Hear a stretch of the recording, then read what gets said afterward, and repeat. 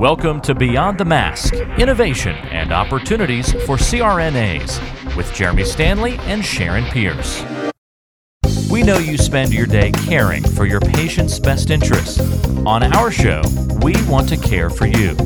Join us as we leave the operating room and learn the latest in the CRNA industry. Beyond the Mask starts in 10, 9, 8, 7.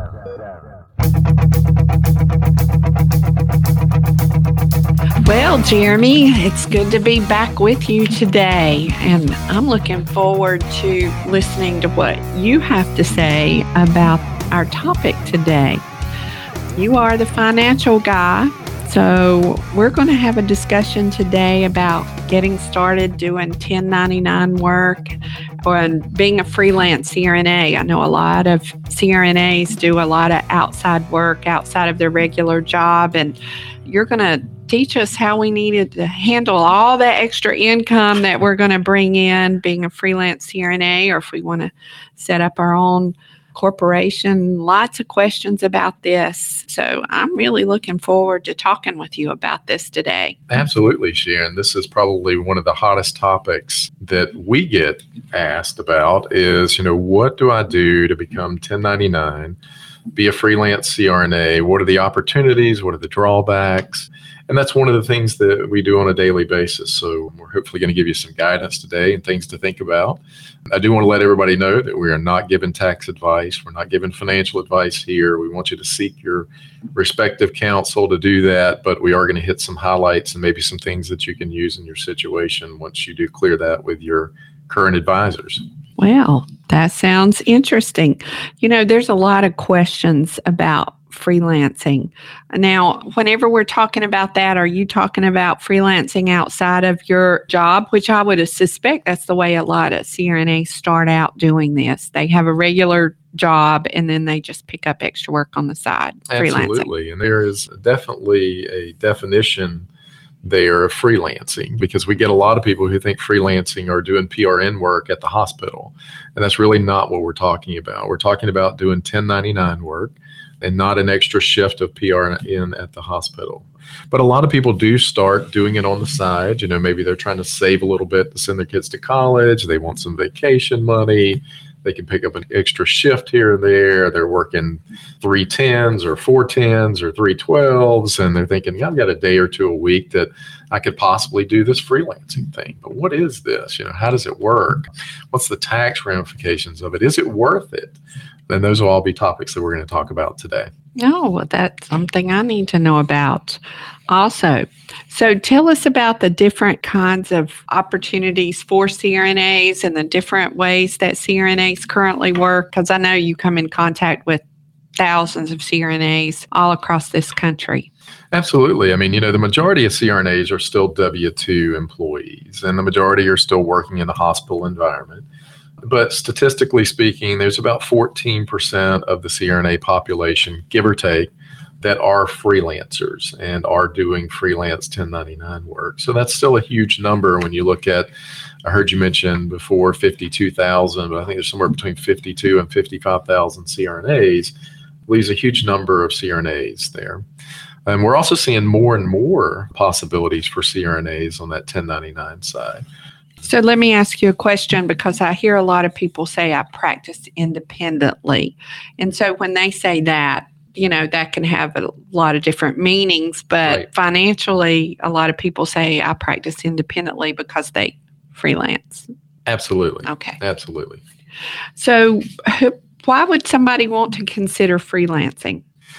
Sharon, there's a lot of different reasons. You and I have been around the anesthesia community for a long time. And as you well know, this industry ebbs and flows. There are times that there's tremendous demand, and we've seen times of a slowdown. In 2008, for an example, a lot of our everything slowed down. Absolutely. Thank you to the banking industry. Exactly. That's another conversation for another time. But yeah, we will have to have one for that one, because I know a lot of CRNAs who are still having to work because of the crash of 2008.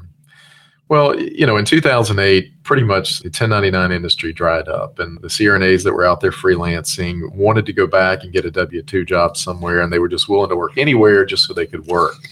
Now, fast forward to today in 2018, we're in a dramatically different environment for CRNAs.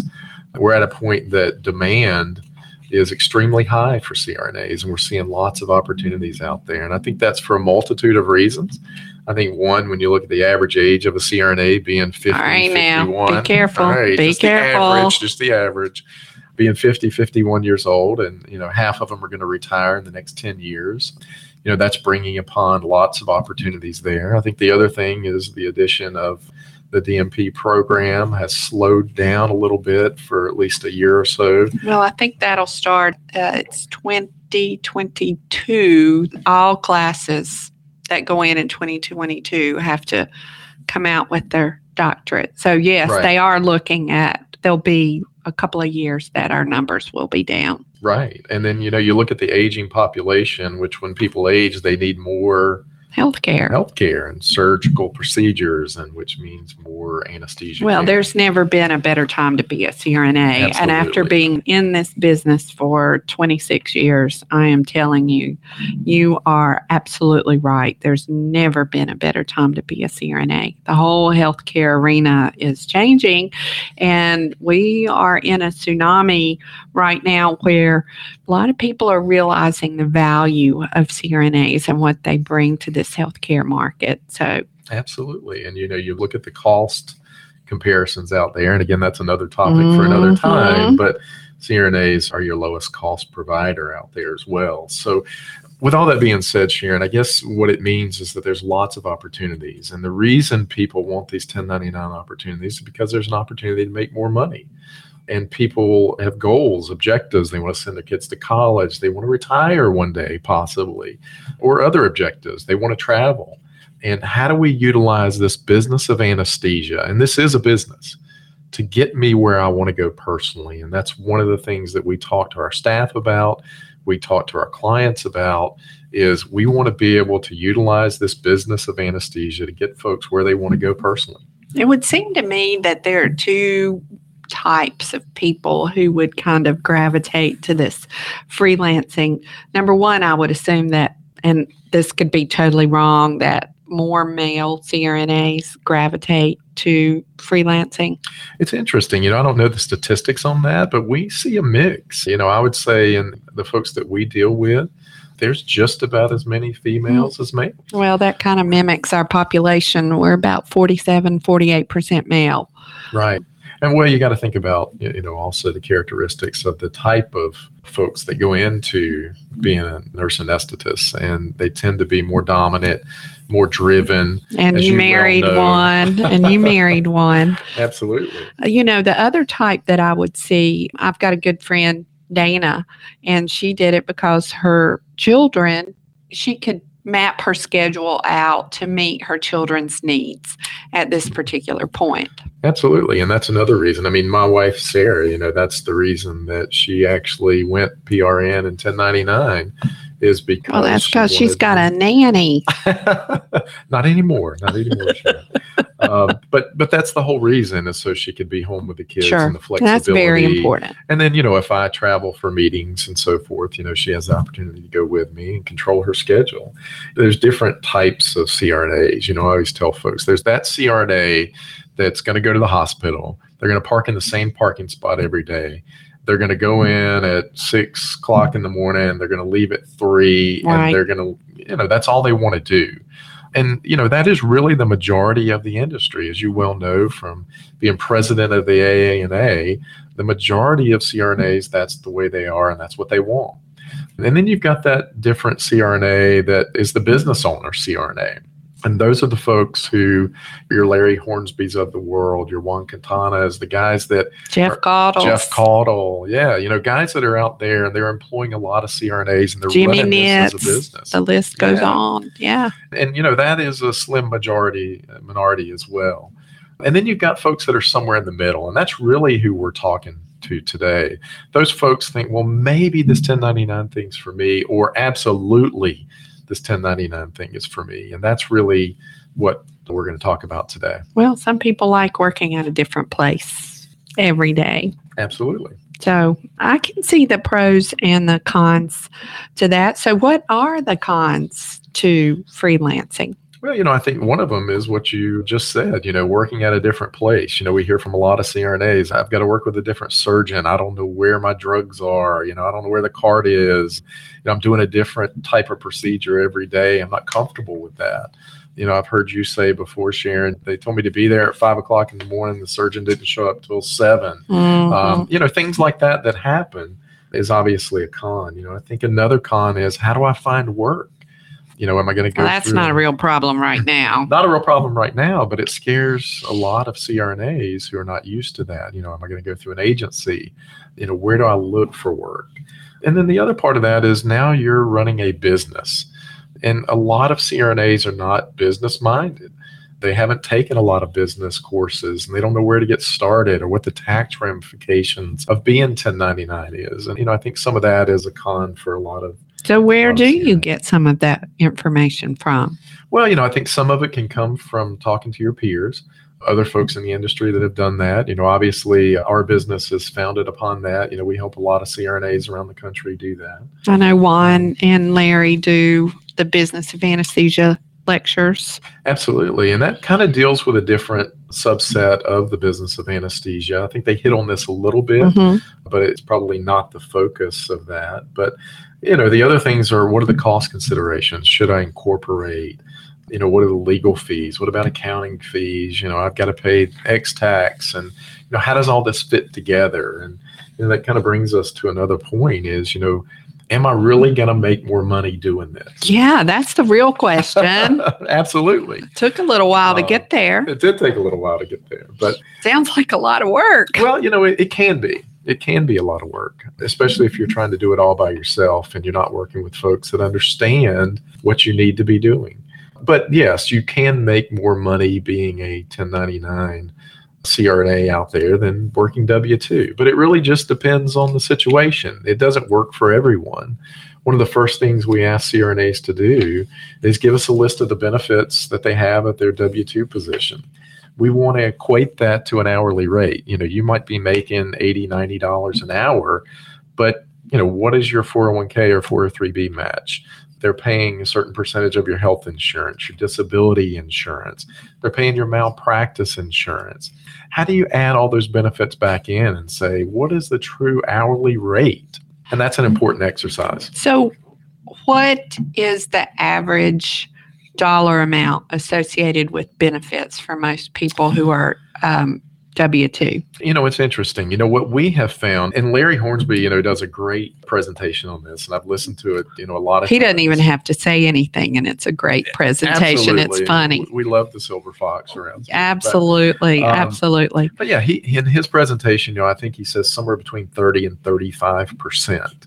What we've typically found is about 25 to 30%. So, we're probably a little low, and maybe 30% is about the right number. Because where I work with Carolina Anesthesia, mine, I think, runs between 30 and 35%. Okay.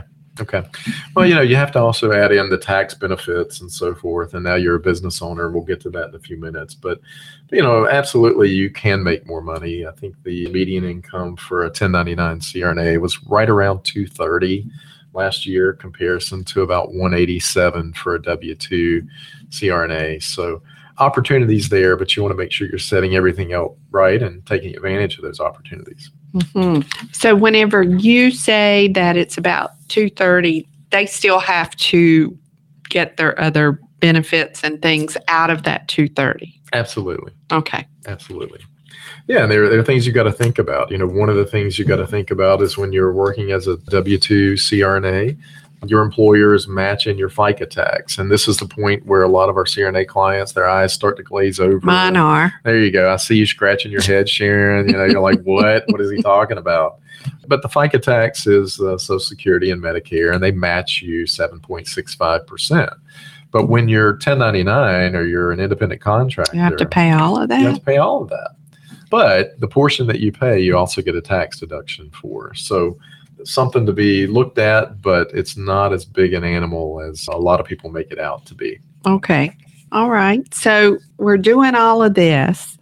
I'm sure there are implications for taxes. You know, you can always count on two things, death and taxes. Absolutely. There are, and like we just mentioned one of those, and the implication there was you could potentially be paying more self-employment tax if you're 1099 than if you're W-2, which obviously that's part of the increase in salary. But there are other opportunities there. Some of the opportunities are now you've got business expenses that you won't have as a W-2 employee. Sharon, if you think about it, as a W-2 employee, what tax breaks do you really get? Well, your equipment's provided for you. Your drugs are provided for you. Your clothes are provided for you. That's why anesthesia is such an amazing profession. You really have no overhead in that regard. Right. And there aren't a lot of tax breaks. Some people might be able to write off their mortgage interest. Of course, this year, the standard exemption went up to $12,000 a person. If you're married, that's $24,000. So before you can itemize, you've got to at least have expenses over $24,000. So when we start to look at that, maybe you've got some charitable deductions. Maybe you've contributed into your 401k or 403b retirement plan. Maybe you've maxed that out. But outside of that, there's not a lot else that you can do. But when you're self-employed, there is a lot of things you can do. One of those is you can have business deductions. Now, those meetings that you go to and you attend, the ANA meeting, the state association meetings, those are all deductible expenses to you. Now, you don't get the money that the hospital gives you to go to those meetings. As a deduction, double dipping? You can't double dip there. But, now you can write those expenses off. Another thing that you might be able to do is turn some of your personal expenses into business expenses because, you're running a business now. Maybe you need a computer to run your business, right, Sharon? Right. Maybe you need a printer to print out your schedule. And those are things that you can now turn into tax deductible expenses. Your automobile, as long as you're utilizing that for business expense, going to and forth, that might be turned into a business expense. We actually have folks that employ their children to help them run their business. They can go in and classify transactions in their QuickBooks. They can help them in the office because now you've got a home office that you have to have because you've got to have a place to do your administrative work as a CRNA. So a lot of opportunities that you might not have available to yourself if you're a W-2 employee. So back to our earlier comment, yes, there are some more expenses with being W-2, but a lot of times these tax benefits can help and outweigh that. Another opportunity that we see a lot with CRNAs is being able to save for retirement. Because now you can only save $18,500 as a maximum if you're under age 50 or $24,500. We get CRNAs that come to us and they're in bad shape for retirement. They're behind the eight ball. And they go, how do we catch up? What do we need to do? Are you W-2 or are you 1099?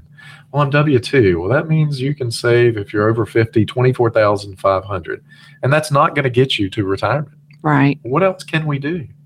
Well, if you were a freelancer, or if you were 1099, well, now we can turn that around and you could save $55,000 in your retirement plan. And oh, by the way, if you're over age 50, you can save $61,000 a year. Nice. Yeah. So can you be a hybrid CRNA? Great question. Absolutely. And we tell folks that all the time. It's not all or nothing. You can do your 1099 gig on the side and still have your W-2 position and still make a lot of these things work for yourself. So unfortunately, a lot of CRNAs think it's all or nothing, but it's not. And we encourage CRNAs to do that. Don't tell Pierce that I can do this, okay? I don't want to be working W-2 and 1099. Oh, my. Jeremy, my brain is absolutely saturated right now. So how about we stop right now and we will continue on the next podcast with all of these little tips that you have for freelancing in CRNAs. I think what you're trying to tell me nicely, Sharon, is that I've bored you enough. I've had this told to me before, so I've recognized it. But absolutely, I think we've covered a lot today, and we can end this and call this part 1 of tips to freelance and 1099, and we'll start up the next time with part 2 of this episode. Absolutely. Looking forward to it. Absolutely. Thank you, everyone, for joining us today on Beyond the Mask, and I'm Jeremy Stanley. And I'm Sharon Pierce. Thank you very much.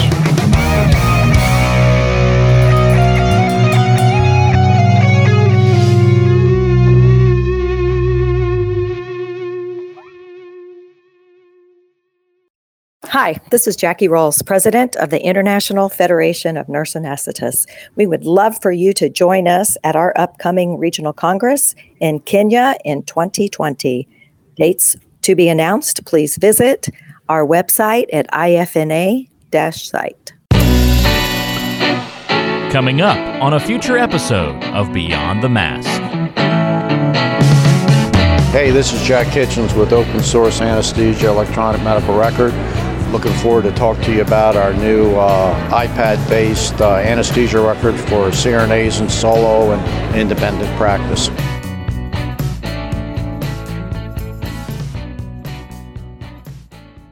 Like what you're hearing? Be sure to subscribe on Apple Podcasts, Google Play, and everywhere else that streams podcasts.